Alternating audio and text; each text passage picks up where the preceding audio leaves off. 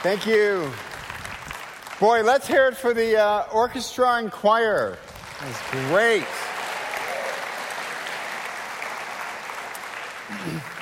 And if you wonder why we're doing so well as a church, I mean, that's tremendous. Over 250 people have gone to Love Europe. One of my sons was part of a trip as well. It's because of the leadership that's happening without a senior pastor. So people like David Fletcher, we've got Stephanie, we've got Billy, we've got John. I don't want to leave people out, but let's hear it for our leadership. That's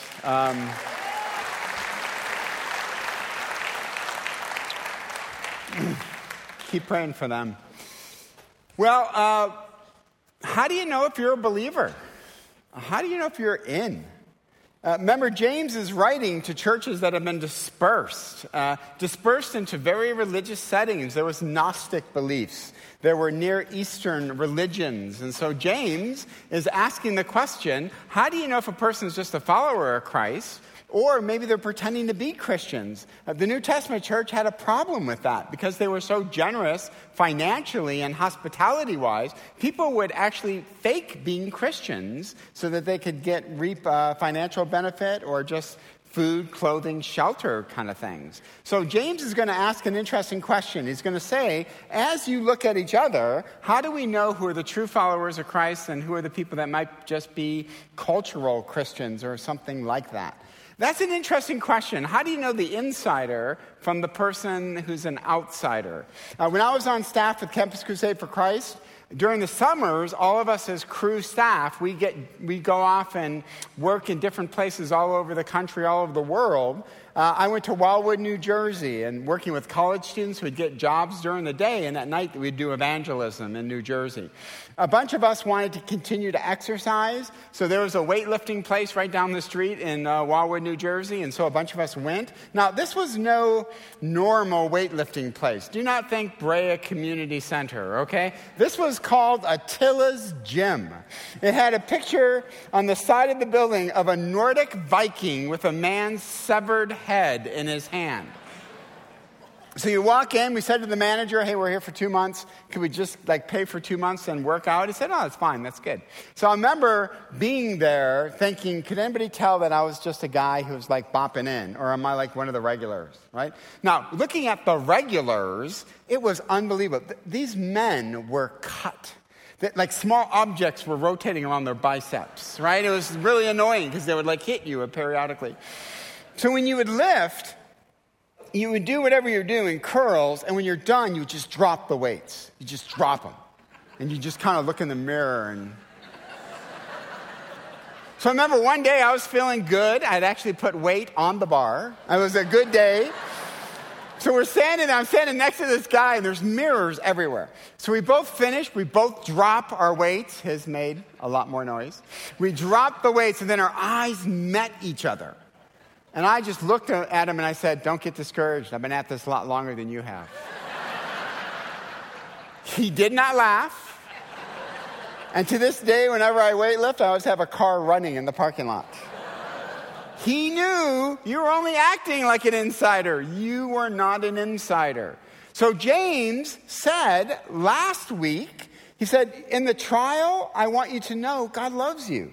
I want you to know that God's love for you will not increase or decrease. If you are a follower of Christ, you are secure in God's love, His kindness, His compassion. But the key word for James is if you're a follower of Christ. So now he's going to try to willow people out and give us a criteria by which to judge each other. In America, where we still have cultural Christians left and right, this is not a bad exercise for us to think about. So let's go to the Word of God. When James wrote this, he wasn't just thinking of the 12 tribes that were dispersed via the Holy Spirit. He was thinking of us. He was thinking of our church. So please stand with me as we receive God's Word. If you can't stand, just be in a receptive stance.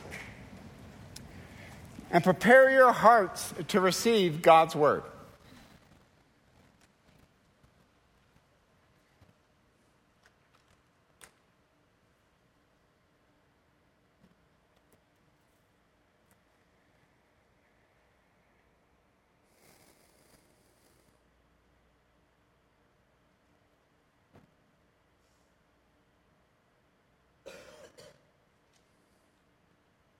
Father, we give the Holy Spirit permission to take these words we're about to read and apply it to our hearts, to have us think about our own lives, our own pursuit of you.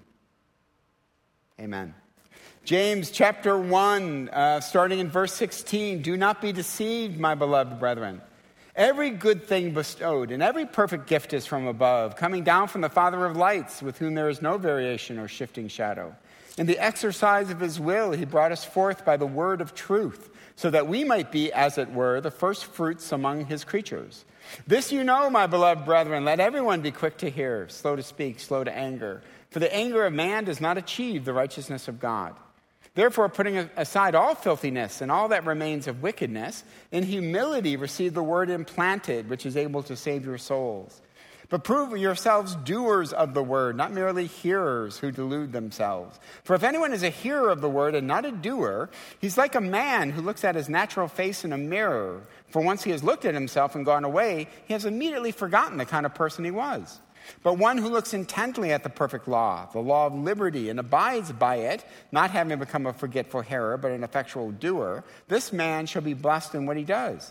If anyone thinks himself to be religious, yet does not bridle his tongue, but deceives his own heart, this man's religion is worthless. This is pure and undefiled religion in the sight of our God and Father, to visit orphans and widows in their distress, and to keep oneself unstained by the world. You may sit down. James begins with a great reminder about God.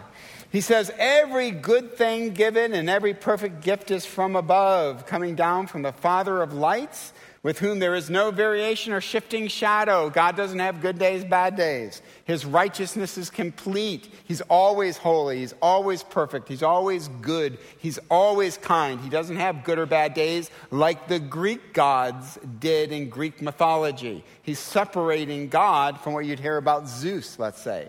But don't miss what he says in the very beginning in verse 17. Every good thing and every perfect gift is from above. Now, James is interesting, just like King David was interested in Psalm 103. When you think of the good things of God, when you create your list, what's on the list and how the list is ordered to King David is everything. Remember, King David said, when I think of the benefits of God, I first think about the fact that all your iniquities have been forgiven, that the curse has been removed, that you'll be resurrected from the pit, from death, and that you've been crowned with loving kindness and goodness. And yes, God fills your days with good things. We said last week, as Americans, we flip the list. We always tend to think that God's good things are the financial health of our church, the financial health of our business, whether our marriages are doing good and our kids are doing well.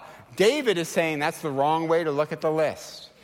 Notice what James is doing. He says, every good thing given is from the Father of lights. But what's the first good thing James mentions? This is what James mentions. In the exercise of his will, he brought us forth by the word of truth. The word of truth, according to James, is the gospel. The very first thing we should praise God for every single day is he gave us the gospel. Jesus came, died a horrific death 2,000 years ago, gave you an invitation to become sons and daughters of the King. Those of you who took him up on that invitation, in fact, you are children of God, that should top the list, according to James. Every good thing is from God, and the best good thing, according to James, the gospel came at great cost to God, but the gospel came, and you inherited the gospel. But now that you've inherited the gospel, James wants to say, but how do you live your life? That's going to be a really good indicator on whether you did receive this gospel. Then he says this you know, my beloved brethren, let everyone be quick to hear, slow to speak, slow to anger. For the anger of man does not achieve the righteousness of God. Remember last week I said probably the most misinterpreted verse of the book of James is, if anyone lacks wisdom, let him ask of God. Well, of course God gives wisdom. That's not what James was talking about. He was saying, in the trial, if you're confused why you're in the trial, then anyone who lacks wisdom, let him ask of God, who gives to all men generously and without reproach, and it will be given to him. This is most misinterpreted verse of James, part 2. Is it good advice to be quick to hear, slow to speak, and slow to anger? Yeah, awesome communication advice. I doubt you could pick up a Christian book on marriage or communication, and this verse is not mentioned. It is great principle in interpersonal communication. It's just not what James is talking about. Right? The book of Proverbs will get you everything we just talked about. James is not talking about that. Remember, he just said the best gift God gave you was the word of truth. And in light of that, everybody should be quick to hear. Hear what? The word of God. We should be quick to hear the word of God. And also, don't speak back. Don't always be defensive in what you hear the word says. And anger means you're not going to receive the word of God. And by the way, there's much to be angry about when it comes to the Bible. There are many things God asks us to do that we're like, oh, I hate that. Right? Premarital sex is off the table? Are you kidding me? It'd be great to cheat on my taxes. It'd be great to tell half-truths. I think enemies should be hated and abolished. And the word of God comes and says, no. When your enemy is hungry, feed him. When you're insulted, bless that person, says Peter. And we're like, well, that just ticks me off. I do not want to bless a person who insulted me. That's turn the other cheek.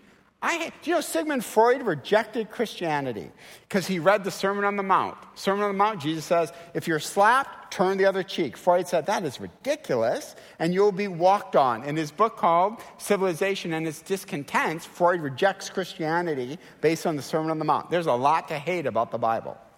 So James says, be quick to listen to the word and stop resisting and don't get angry because the anger of man never accomplishes the righteousness of God. Then he goes on to say this. Here's what I want you to do. I want you to put aside all filthiness and all that remains of wickedness and humility. Receive the word implanted. Those phrases are very interesting. Receive the word says this. By receive in the Greek, we mean put yourself under the word. Allow the word to dictate your actions. The word dictates your sexuality. The word dictates our definition of marriage. The word dictates how we live our lives. The word dictates how we do everything, right? So James is saying, does the word control your life? Even in those areas you don't want it to control, you resist. Then he says, I want you to put aside all filthiness. In the Greek, that Greek word, put aside, filthiness, they mostly use that to talk about dirty clothing that you would just kind of strip off. One time, my oldest son, Michael, was a child, and he was car sick. We got to our house. Michael had never thrown up before. So I'm holding him, and he throws up for the very first time straight down my back. Straight down it. Then that scares him. He's never done that before. Pops right up, looks me right in the face, gives me round 2. Boom. Now he feels better. His stomach feels better. He jumps down, runs into his room to play. I am literally like... And Noreen walks in, and she's like, oh, you became a parent. Yeah. You're not a parent till you've been thrown up on. I am like... So I said, Noreen, get me some scissors. She was like, why? I said, I'm cutting off the shirt. She said, Tim, we can wash it. I'm cutting off the shirt. And I did. I cut that thing, and I was like, ah. That is what James is saying. I want you to get rid of this filthiness because it's doing damage to you. But now let me give you a counter to what I said last week. I've actually received this counter in Bible studies that I've led, like with high school basketball players. I said last week that if you're a child of God, God loves you as much as he's ever going to love you, right? His love for you will never increase or decrease. I believe that's absolutely 100% true. So one could argue, then I don't have to strip off filthiness. Because if I keep my sins, you just said God's love for me does not increase or decrease one iota. Absolutely true. But your ability to see God's love, your ability to experience God's love has been compromised. Go back to the next image that we have with the t-shirt. So let's say we're going to go up to Big Bear. Big Bear is 100% beautiful. It's always that beautiful. As we're driving up, don't think that everybody experiences Big Bear the same way, right? If you're driving in a car that has crud all on the windshield, you can't see the beauty of Big Bear. It's been compromised. Now, a person next to you has a clean windshield. He or she sees Big Bear better than you do. Same is true with God's children. God loves you all equally, and his love 24/7 is being poured out towards you. Do not think we all experience his love the same way. right? If you have sin, habitual sin, and by the way, the book of Hebrews says there's even entanglements that aren't necessarily sin, they're just not great for the Christian life. So don't think that all of us experience God's love the same way. If you are taking advantage of God's grace, you are not receiving his love as a person who's doing due diligence to get rid of the sin and clean the windshield. And by the way, Jesus says this, I want you to be radical about this sin. If your right hand offends you, I want you to cut it off. If your eye offends you, pluck that thing out. He's saying, I want you to be radical about sin. So men and women, are you radical about the sin you've been convicted of? Let me be bold to say this. If you have a smartphone, if you have a computer, and you do not have a filter on it, it is just a matter of time. Just a matter of time before Satan gets his hooks into you. And to be honest, some of you don't need a smartphone. You just don't need it. It's there purely for entertainment, and yet it's killing you because of the places you're going on that smartphone. I think Jesus would say, get rid of that smartphone. It is not worth it. That computer, it is not worth it for you not to have a filter. I have Covenant Eyes on my computer. There's a Biola faculty member who gets a printout at the end of every week. Every place I've gone on the computer, he gets a printout, and I get a printout of him. So men and women, Jesus is saying, get rid of it. It's killing you. But he doesn't force you to do it. He simply says this, is my love, the experiencing of it, more purely, more enjoyable than your pornography addiction? Choose right now. You want that sin? Keep it. You just will not experience my love as much as you could experience it. Doesn't mean that Jesus has changed his attitude towards you, but your ability to perceive his love and receive his love has been greatly compromised. Jesus doesn't force you to make that decision. He just tells you, get rid of it. It's wearing you down and keeping you from experiencing my love. We'll take a look at that. We'll revisit that at the end of the sermon because James revisits it. I love what Wesley says. Vice does not lose its character by becoming fashionable. Yeah, people are going to look at us and call us prudes. They're going to call us Puritans. We are on the wrong end of a lot of social issues today. And people look at us, again, the sexual revolution of the 60s is what shaped this country. So we're going to Berkeley next week, the Center for Marriage and Relationships. Me and Dr. Chris Grace are going to Berkeley, and we're doing evangelistic talks, and we're presenting what we think is a biblical view of relationships. And I don't doubt there's going to be some Berkeley students who are going to look at us and say, what? Are you kidding me? In 2016, premarital sex is wrong. Get out of here. You guys are like backwards. Well, I'm sorry. We believe this is what leads to human flourishing, and this is what the Bible prescribes. You know what? Every once in a while, you just need to get booed by an audience full of people. It just keeps you humble. And we'll have the car running. So then James says this, I want you to be doers of the word. Prove yourself doers of the word.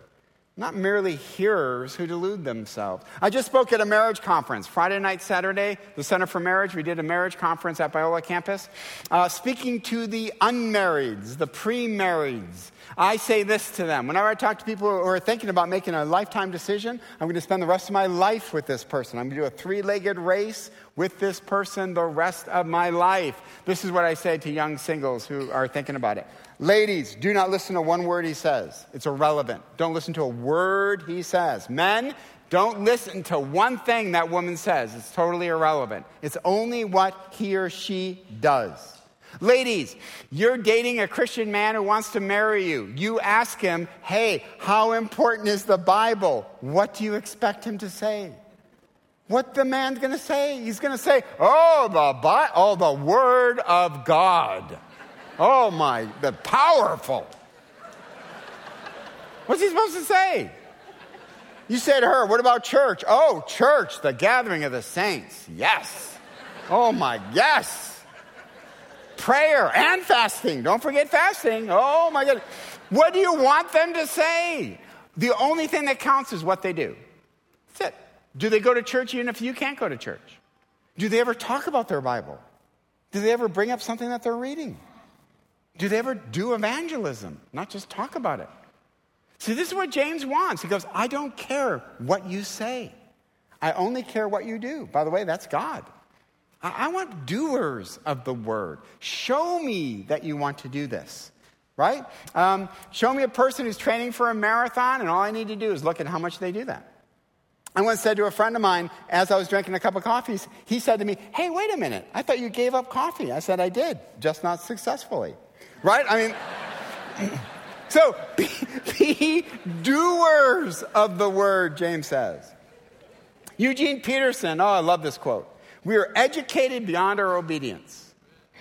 Peterson says, man, you don't need to read another Christian book. You need to do the ones you've already read. It's too convicting. Move on. By the way, our reputation with non-Christians is we are not doers of the word. Listen to this research. A U.S. survey of adults who don't attend church, not even on holidays, these non-Christians, found that 72% of them thought that the church is full of hypocrites. So 72% of non-Christians surveyed, the church is just full of people who go there on a Sunday and their life's not one bit different after Sunday. By the way, interesting that 78% of these individuals would listen to somebody who wanted to share beliefs about Christianity. They're open to the gospel, we just don't give it to them. Barna Research Group, one of the most trusted Christian research groups, surveyed 718 self-identified Christians from a variety of denominations to find out what extent their actions and attitudes line up with Jesus's. Researchers found that only 1 in 7 Christians manages to hold Christ-like beliefs and also act in Christ-like ways. Men and women, Biola University, one of the top Christian universities in the country. I love my students, but I guarantee you I have cultural Christians in those classes. Right? They are there because their parents said to them, you are going to be homeschooled or you're going to a Christian school and then you're going to a Christian college, so pick one. And they're there because their parents made them go. And I look at my students in some of my classes and I say, guys, you're not Christians. You're not. You're here because your parents made you be here. You go to chapel because we make you go to chapel. If we weren't here, you wouldn't do any of this. Do not delude yourselves because you go to a Christian university that you're a Christian. That's what James is saying. Don't delude yourselves that you show up at church that you're a Christian. James would say, I want to know, do you do the word? Do you submit to the word? Those are indicators to me that you actually are Christians. I think that's a good word for us today in still a United States that is still culturally Christian in a lot of different ways. So I read a book, again, one that just... too convicting. So I just want to give it to you because it just lessens my pain. So Donald Whitney wrote a horrible book called 10 Questions to Diagnose Your Spiritual Health. I'm just going to give you 5. Here are 5. Number 1, do you thirst for God? Is God the most important thing? If I were to look at your day, if I were to look at how you spend your time, what you read, what you think about, how much you pray, do you thirst for God? Yeah. Do you have a growing concern for the spiritual and temporal needs for others? Do we share our faith? Do we know non-Christians? And if we do, what has kept us from sharing our faith with them? And by sharing our faith, I think it's great to do acts of service. I think it's great to be kind to people. But Jesus says you need to proclaim the gospel, which means you need to sit down with people and say, do you know Jesus? And what's keeping you from accepting him right now? In Campus Crusade, we use the 4 spiritual laws. That's pretty powerful to sit with a person and say, where are you with Jesus? Yeah, you get a pit in your stomach. I call it the Jesus pit. Do you still grieve over sin? Does sin bother you? Or are there just sins that you've made peace with? This is just how I am, right? I'm an angry person. I don't forgive. Yeah, it's okay to look at soft pornography. It's okay to look at certain forms of pornography. Hey, premarital sex is okay because we're going to get married, right? Are there just sins that you no longer grieve? Are you a quick forgiver? Boy, that's powerful. C.S. Lewis said, forgiveness is a great idea until you actually have something to forgive. I love that quote. Do you yearn for heaven and to be with Jesus? I think these are great questions to ask. So let's do that. Let's pause and ask the Holy Spirit, how am I doing based on 1 or 2 of the questions we just looked at? Take a minute and ask the Holy Spirit to analyze your walk with God.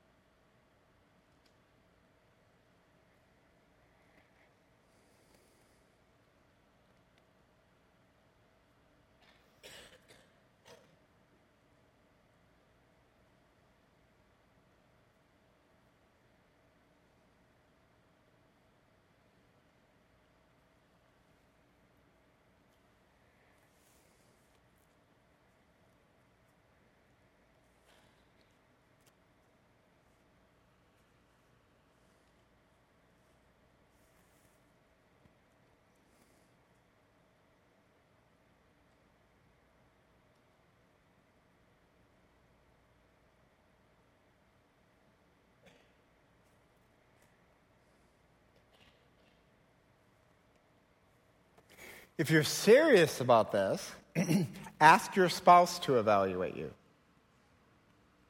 Ask a friend. Dwight L. Moody said, if I want to know if a man is religious, I do not ask his pastor.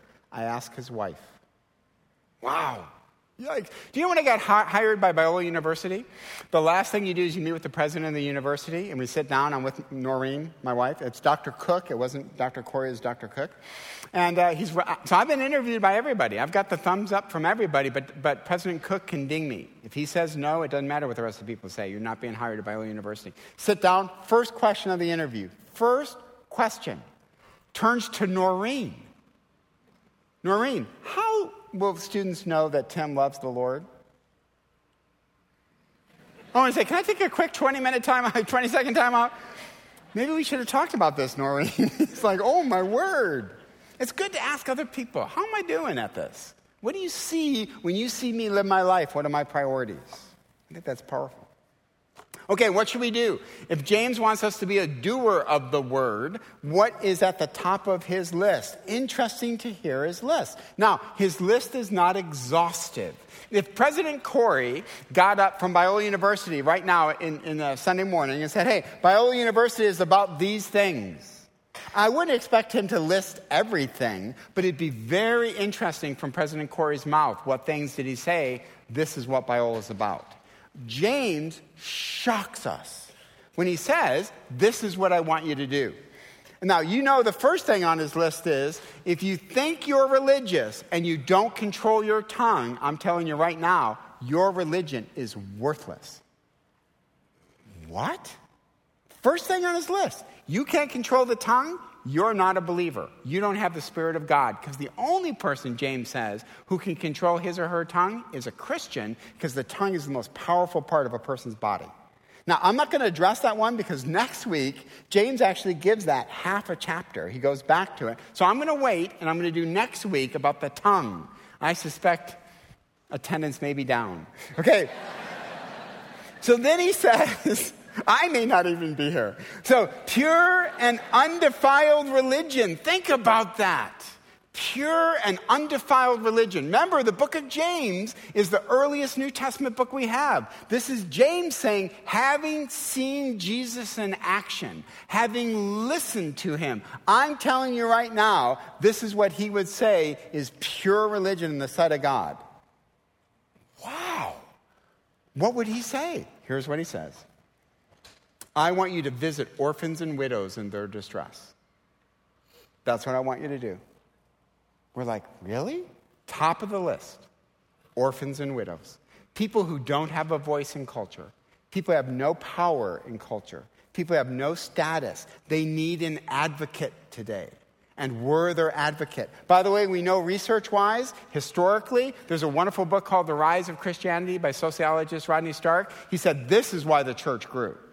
He's talking from a sociological standpoint. He said women who had no advocates and children who had no advocates flooded to the church. Flooded. Numbers exploded. Think of a time with no welfare system whatsoever. And they are coming to the church. And the church is saying to women who had no value whatsoever, they're saying, listen, at the foot of the cross, you're equal with men. At the foot of the cross, Jesus loves women just as much as men. That was radical in the New Testament time. So ladies, you came to the church. And by the way, it wasn't that we just accepted you. We gave you leadership positions. You became deaconesses, which handed out the sacraments. Right? So ladies, you came and you brought kids with you, and the church exploded. If James were talking to us this morning, he would say, I'm looking out. I want to know, where are the orphans and widows? Where are they? EV free, you have money. You have power. You have status in the community. Where are the orphans and widows? Right? Not to judge us, but just to wrestle with what James said. So do we open the borders or close the borders? James would say, open them. You know, it could be dangerous. Well, welcome to Christianity. I'm talking to the 12 tribes that are dispersed. Persecution and danger are part of the game of being a Christian. And how we speak about women and how we treat women, James would be very interested in. Women are not second-class citizens. And in the New Testament, they got no education. They couldn't be witnesses in a court of law. And James gets up and says, the people who have nothing, they will offer this congregation nothing monetarily. Nothing. Right? But I want you to treat them. Remember, James will even say, a wealthy person walks through that door and we're all like, no way, that family just walked in. Cha-ching. Awesome. They got coffee. Who cares? Mielhoff, shut up. Let them have coffee. They're okay. Cha-ching. Love it. Right? We must be doing something right. James says, how dare you?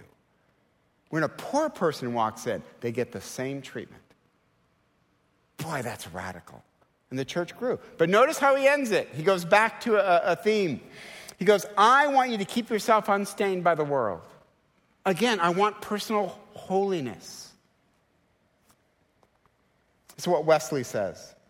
I continue to dream and pray about a revival of holiness in our day that moves forth in mission and creates authentic community in which each person can be unleashed through the empowerment of the Spirit to fulfill God's creational intentions.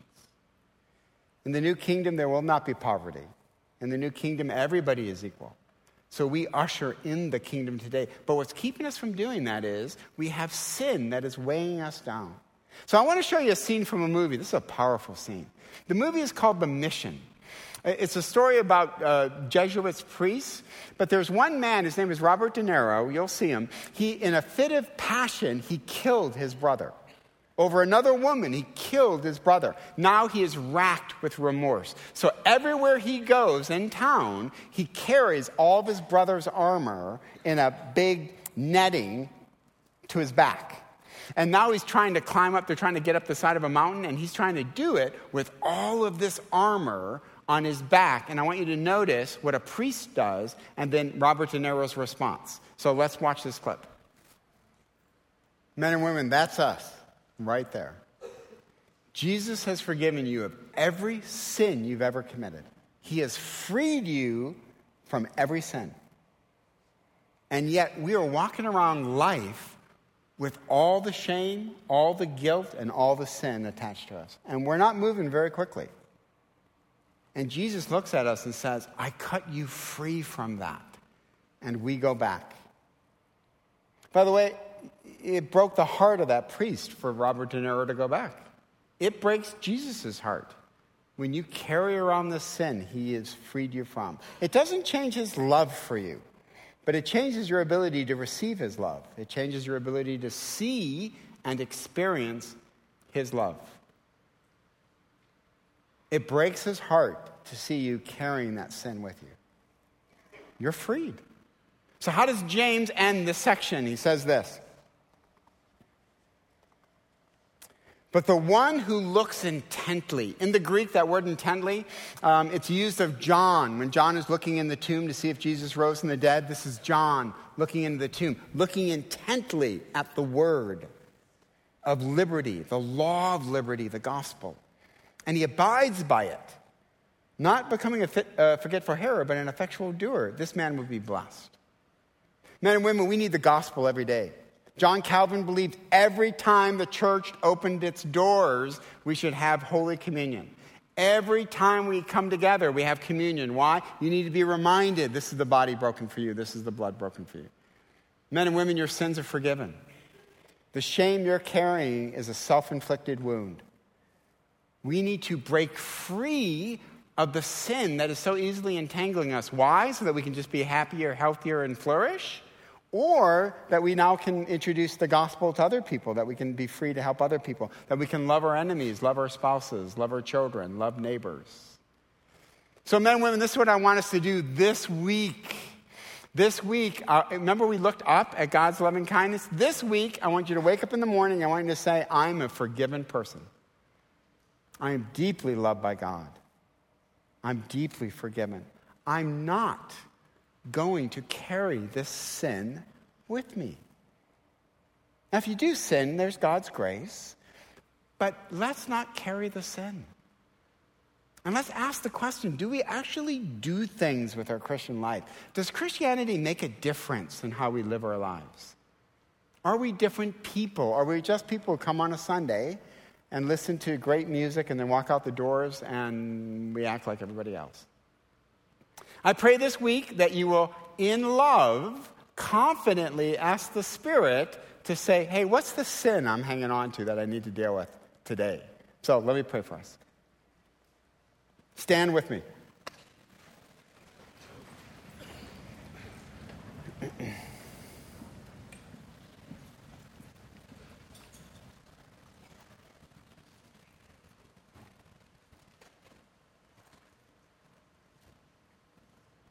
Father, we're humbled that the King of the universe listens to us. You receive every one of our prayers. But not just the King of the universe, our Father. Abba. Father, we give you permission to remind us of two things. One, remind us of the deep love given to us via the gospel, and remind us of the sin that we carry with us. We give you permission to do both. In Jesus' name, amen.